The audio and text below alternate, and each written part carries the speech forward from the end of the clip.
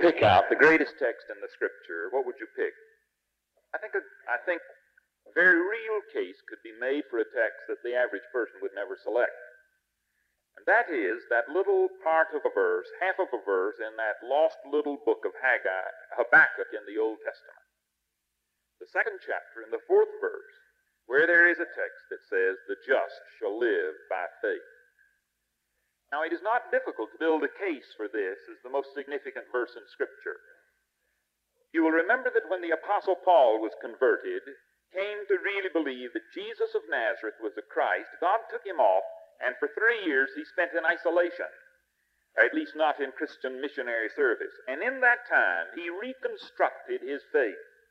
He knew the Old Testament, he knew the religion of Israel, he knew the messianic promises, these things, but he could not believe that they related to Jesus, and then he knew they did. And then he had to put the whole package together again, because he had spent a long time proving that Jesus couldn't be the fulfillment of Old Testament faith, and now he knew he was. He had to go through and rethink the whole thing. You find his rethinking in the book of Galatians, you find it in the book of Romans, you find it in the other epistles of the New Testament. Now, when Paul began to see that he was not saved by keeping the law, and he was not saved by his own works, he was not saved by being, as it were, sort of the incarnation of the law of Moses, that he was only saved by the salvation offered in Christ, the grace of Christ, the life of Christ being given to him, he saw that it was not by his works and what he did, but it was by faith in the person of Jesus. And so he looked for some biblical text to express it. He picked up that text in Genesis 15:6. Abraham believed God, and it was accounted unto him for righteousness.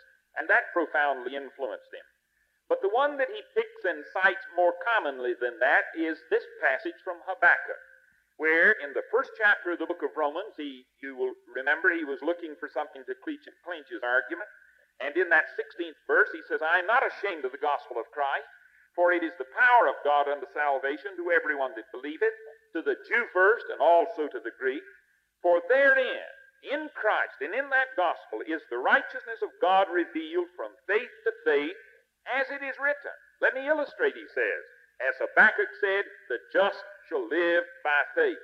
Now, when he was writing his Galatian letter, which may have been the first letter that he wrote, certainly a strategic one in Paul's development, he is writing to these people to whom he came, and they believed in Christ.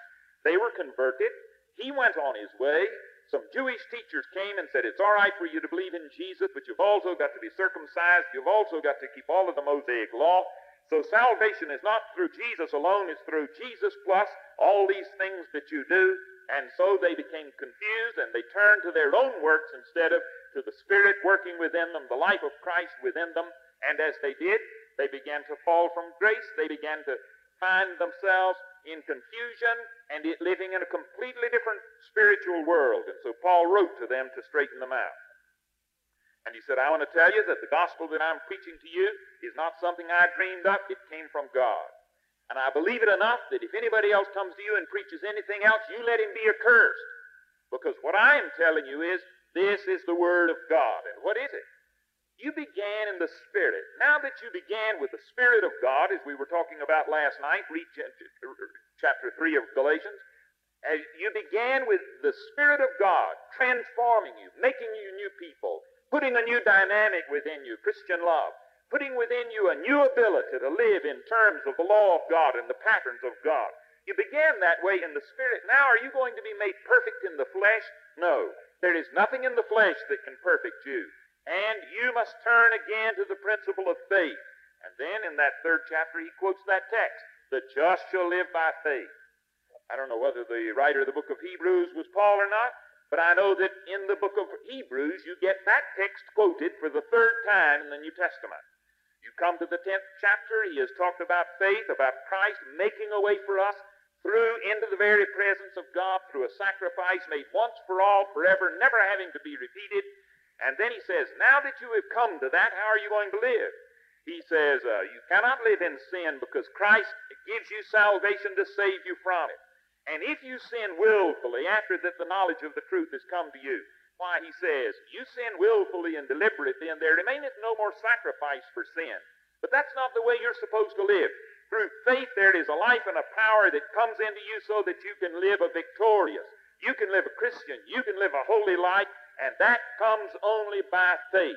Now, it isn't always easy, because you may find that you suffer some persecution. And then he begins to list the troubles that they had gone through. Many of them, these people to whom he was writing in the Hebrew letter, were people who had lost all their possessions because of their faith in Christ. Many of them had suffered physically for their faith in Christ. And he says, now how are you going to live when all these troubles fall on you? You don't live by saying everything's working right, God loves me, and God is being good to me, therefore I'm a Christian. When the world falls in you, you still live by faith, because the just shall live by faith. Now, when you come to Christian history, you can find a threefold witness comparable to that. You will remember this is the text that brought the truth alive to Martin Luther. Standing under a tree in a thunderstorm, the lightning struck the tree, and his buddy who was with him was killed, and instantly he was made conscious of eternity. Planning to be a lawyer, go into the legal profession, he suddenly began to think, what if that lightning had struck me? Where would I be now? Firm believer that if he had died, he would have been in hell. Why, he began to get concerned about that. So he went to a monastery, took vows, became a monk, and began to live a very ascetic, very difficult life. An abstemious life. He tried to be the most stringent of all the monks in his monastery, trying to earn his salvation. He worked at it. He prayed. He fasted. He did everything he knew to do. And he confessed. He found that the scriptures indicated that you should confess your sins. So he got a father confessor. And he confessed and confessed and confessed and confessed. The big things and the smaller things and the little things and the middle and the many-sized things and then the things of no consequence whatsoever. And finally, his father confessor turned to him and said, Brother Mark, don't come back until you got something worth confessing. And he thought he was making progress. And then one day he lived all day without doing anything that upset his conscience. And he said, isn't that marvelous? I'm getting there.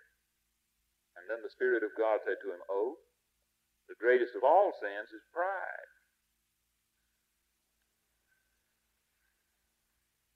And he said, it's a no-win game, isn't it? The Lord said, yeah, it is a no-win game. You can't win this one. You can only accept it.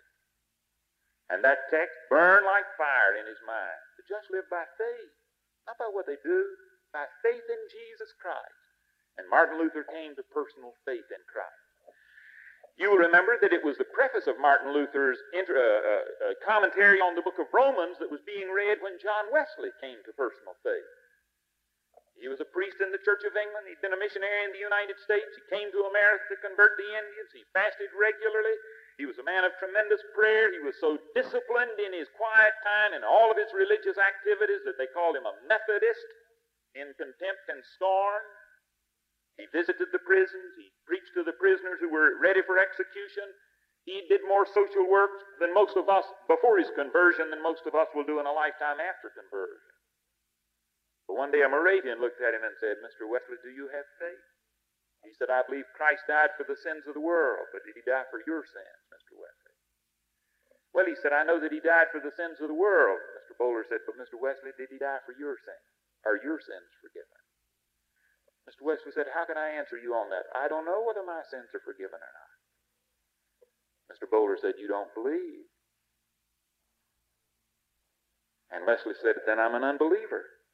Do I quit preaching? Bowler lovingly and wisely said, no, preach faith until you have faith. He knew a prisoner that was to be executed. So he went to him and said, Mister, did you know that if you believed in Jesus, he'd forgive your sins? And the man said, really? And the guy getting ready to die believed in Jesus and came to glorious peace. And he said, Mr. Wesley, it's true. He's forgiven me all my sins. I'm not afraid to die. I'm ready to meet him. I'm ready. And Mr. Wesley said, that's strange, I'm not. And so one of his converts witnessed to him about how he could be saved. And one night he went to church unwillingly, to a non-Anglican church, an independent church, and as he sat there, they were reading Luther's preface to the book of Romans, you will remember. And as they read it, Wesley said, and I felt my heart strangely warmed, and I felt that I did believe that God, for Christ's sake, because I believed, had forgiven me my sins, even mine. And you and I are here today because of that. That text, magnificent. The just shall live by faith. Now, there are three things I want to say about it. One of them is that faith is the last thing any of us will ever do, but it's supposed to be the first thing, because it's the initial thing. It's the beginning. You've never started until you believe. Wait a minute. God's life never starts in you until you believe. Wonder why it is that it's so hard to believe. Something about sin in its impact on us has left us to where we feel that we must do it. And there is no salvation in you. It is all in Him. Jesus is the Savior and Jesus alone. And we keep trying to help Him out. And it's only when we come to the end of ourselves and look up and trust Him that then He is the one who does it. And do you know, if He did any of it a minute before, we'd go out saying, we did it, didn't we? And God is not going to let you say, I did it, or even we did it. The people who are going to be in His kingdom are people who are going to say, He did it, and He did it all. But it's hard for us to get to the point where we really believe. We had an old professor in the seminary, great theologian, Dr. Frank Paul Morris. He was a member of a small Methodist church in Indiana. They were having to have a revival, and he began getting ready. So he made all his restitution, made all his confession, did everything, and the first night they gave an altar call, he came to the altar and knelt and prayed. Prayed and prayed and prayed and prayed, and people prayed with him, and finally he got up and went home. The next night they gave an altar call, and he came back again. Every night during the revival that they gave an invitation, he went to the altar, and the last night he was still there. He was the last person there. Nothing happened. He went home, disconsolate, discouraged, despairing. Midweek, he went to the class meeting. When he got to the class meeting, they did in old Methodist fashion. They started down the row saying, how is it with your soul tonight? And they got to his row, and they got to the guy right next to him. And he said, what will I ever say? I have nothing to say. And he stood up and said, began to weep, young person, wept. He said, folk, you know me. Most of you prayed with me at the altar. I repented. I confessed. I made restitution. I did everything I knew to do. I prayed at home. I prayed in church. I prayed in the field. I prayed in the barn. I've done everything I know to do. I guess if I ever get saved, the only way I'll ever get saved, He'll have to. Thank God He saved me. Now, that's the way most of us back into it.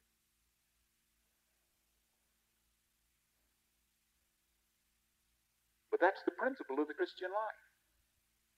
When we come to the place where we let Him, but you've got to create a context in which He can work. And the context in which He can work is penitent faith. And when you trust Him, He does. Now, it isn't your faith that saves you. Christ alone is the Savior. But it's penitent faith that gives Him the context in which He will do His work. Now, after you've come to that place of personal faith, you know, many people say, now I'm saved, I'm in. Let me say, no, you're going to have to keep on believing the same as you did the moment you started. Because the text doesn't say, if a man believes he'll be saved, the text says the just man will live by faith. Every day that he ever lives, every step that he ever takes is supposed to be taken in faith. Now, as a man walks with Christ, he will find that not only is he justified by faith, so that now he stands accepted and his sins forgiven, but he will find that the only way to live a holy life, which is the way a Christian is supposed to live, is by faith. But I want to tell you something. In the same way that most of us do our best to save ourselves before we let Him do it, most of us do our best to sanctify ourselves before we let Him sanctify us. How does a man live life after he becomes a Christian? He's supposed to live a holy, godly, devout life, a life of love. Now, the average person, after he becomes a Christian, will find that there remains of sin left in him, remains of self-centeredness and ego concern, that even on his best days sometime there will be those things about him that he knows are wrong. We had an evangelist come to my hometown when I was a kid. Had one of the most profound influences on our town of any man who ever came. Presbyterian evangelist, left us and went to another neighboring southern town. And while they were putting up the tent, somebody came along and harried him a bit. He lost his temper. Just told that guy off in no uncertain terms. And all of his ministry, so great in one town, was absolutely useless in the next. John Hyde was a Presbyterian missionary in India. He hadn't learned the language. He listened to a missionary preach, and when he had finished preaching, an Indian who spoke perfect English walked up and looked at the missionary who had spoken, and he was standing next to him. And he said, "Sir, you say that the blood of Jesus Christ can cleanse a man from all sin, and the power of the Spirit can give a man victory over all sin. Has he given you that kind of victory?" And John Hyde said, "I stood there and for a moment was terrified. I was afraid he was going to turn and look at me and say, 'Has he given you that kind of victory?' And he said, 'I was a Presbyterian missionary. But he said there was one sin in my life, one habit in my life I had never had victory over.' And he said, I turned to watch to see what that other missionary would say, and he said, he very humbly and very graciously said, 'Yes, he has given me that kind of victory in my life.'" John Hyde said, "I went to my room, locked the door, got on my knees next to my bed and said, 'God, if you can't do something for me, there's no point in my staying in India. And if you don't do something better for me than what you have done, I'm booking passage on the next boat back to the United States. Because I would betray your cause if somebody asked me that question.'" John Hyde said in that hour the Holy Spirit came to him and filled him in a way that he had never known before and did a sanctifying work within his heart. Then John Hyde became probably the most effective Presbyterian missionary in that generation. He became known as Praying Hyde. Never a great preacher, but the kind of man that through a period of his life, 1 year won one person to Christ a day in personal contact, another year won 2, and another year 3, and another year 4. He said, I think if I'd had faith, I could have gotten it up where it ought to be. I met the man who succeeded him on that post. And I said, "Were the stories about John Hyde true?" Well, he said, "His personal servant was my personal servant." He said, "I had a chance to ask him all about them." He said he was apparently a greater man than any of us knew. But where did it come? It came when in his own life after his conversion, he knew there were things in his life that needed to be purged. He came to a place and said, "God, unless you can do something for me." That means he's come to the end of himself, doesn't it? He's not saying, "God, I'll do this," and then he's saying, "Unless you can do something for me." And he prostrated himself, and God did it. And out of that life came great blessing. I want to say a third thing, and I know the bell's going to ring in 1 minute, so you just stick. Maybe I can do it in 2.5 minutes. I'll try. There are 3 things I want to address myself to this morning. Just pin them down. No man is saved who doesn't believe. Believing is what brings saving grace. You are no more able to sanctify yourself than you are to save yourself. If you're going to be the kind of Christian God wants you to be, you'll only be that as a believer by coming and saying, "I need you to do a deeper, sanctifying work in my heart." The third thing, I think you'll have to live out the rest of your life in faith in terms of Christian service. I'd finished 2 years at Asbury. I began thinking I would go into law. My father was a lawyer. That enamored me, but as I walked with Christ, that lost its appeal. Then I thought I'd teach philosophy. I thought maybe that would be worthwhile. Everybody'd like to do something worthwhile. And slowly that began to lose its appeal to me. And there began to grow within my heart a desire to give myself to eternal things. And I remember saying, "Lord, what will I do with my life? I have no call." A fellow student here came to me and said, "Dennis, would you preach with me in the mission that I'm preaching in?" I said, "I can't. I'm not called to preach." And he said, "Well, I need somebody to help. You could teach a Sunday school class, couldn't you?" I said, "Yeah, you don't have to be called to preach to teach a Sunday school class."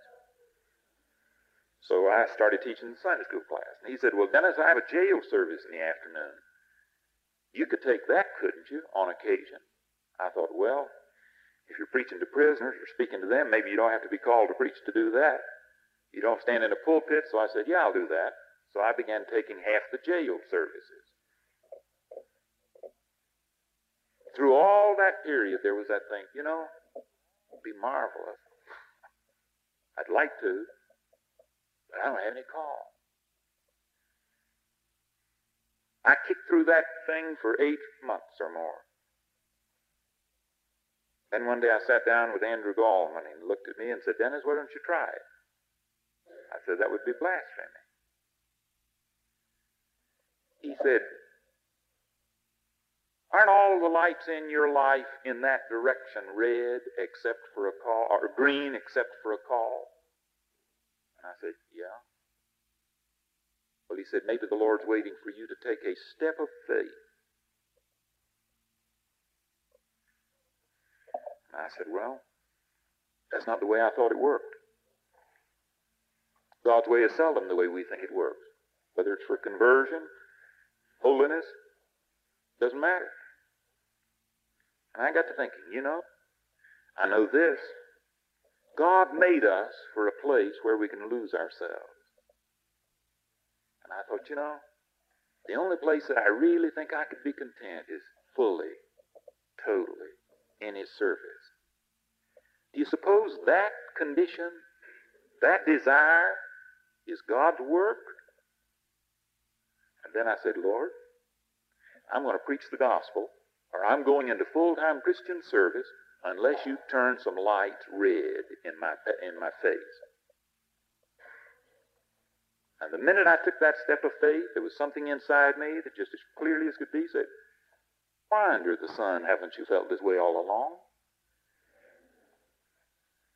And from that moment to this, there's never been a question about where my place in life has been. There's been an inner witness that it's been in full-time Christian service. But you see, there was the step of faith, and then there was the witness that came. Now, the only way that you can live a Christian life is by faith, in which you look at Him, and you step out in faith, you act in faith, you believe, and then your life comes out of that faith. And when you do, you'll find that the faith that is in you creates a condition in which the life of God can do its perfect work in your heart. I used to ride the New York Central across New York State from the west to the east, a good bit from the east to the west. I remember that coming into New York City from the north, we always used to stop at a little town that I'd never heard of called Harmon. I'd heard of Buffalo and Syracuse and Rochester and Utica and Albany and Schenectady and Poughkeepsie, but I'd never heard of Harmon. We spent longer there than we did in any place except Buffalo and Albany. So one day I walked back to the conductor and I said, what do we stop in Harmon for? How big a place is this? He said, oh, it's just a little dump. I said, why do we stop here for so long? Oh, he said, here's where we change engines. And he said, here is where we pick up an electric engine because you can't take steam engines into the city of New York. He said, would you like to see one? So I walked out. I always loved those huge, big, long steam engines. They were massive things. And on a winter day, snow on the ground with those things belching steam, they were magnificent. Huge pulsing, with power. Because with that steam going, they pulsed all the time. I looked at a dumpy, chunky little piece of metal that was there, and I said, is that thing going to pull that long train? Oh, he said, no problem. I said, well, it doesn't even breathe. That other one just pulsing, He said, it'll do it. I said, how does it do it? Oh, he said, it isn't the size of the engine that counts. He said, come over here. At Harmon, whereas you'd had 2 rails all the way from Chicago to New York to Harmon, there were 3 rails the rest of the way. The third was a rail on the side. Not on the bottom, but on the side. And he said, Dennis, that's hooked into all the power of Niagara Mohawk. And he said, if you'll look, you'll see that there's a metal shoe on the side of these engines at both ends and in between. And when we get ready to move, he pulls a lever and it just pushes that metal shoe up to that third rail. And all the power that Niagara Falls can produce is available. It's not the size of the engine that counts. It's the connection with the source of power. He said, well, I guess we better go, Dennis. We walked in, and suddenly we began to move off. Didn't jump and rumble like this, the way the old steam engine started. Started just as smooth and steady as could be. We moved from Harmon all the way into the city and into Grand Central Station under the city of New York. I thought, yeah, that's the way it works. The thing that makes the connection to the divine power is when I put my personal faith in it. The shoe doesn't do anything except become a conduit for the power to move. And it's as you put your faith in him and trust him, your faith becomes the conduit for the Holy Spirit's power to forgive, to regenerate, to renew, to sanctify, to guide you, to give you what you need to serve him. I'd like to ask you, is the shoe in place and is the connection made? That really is what it's all about.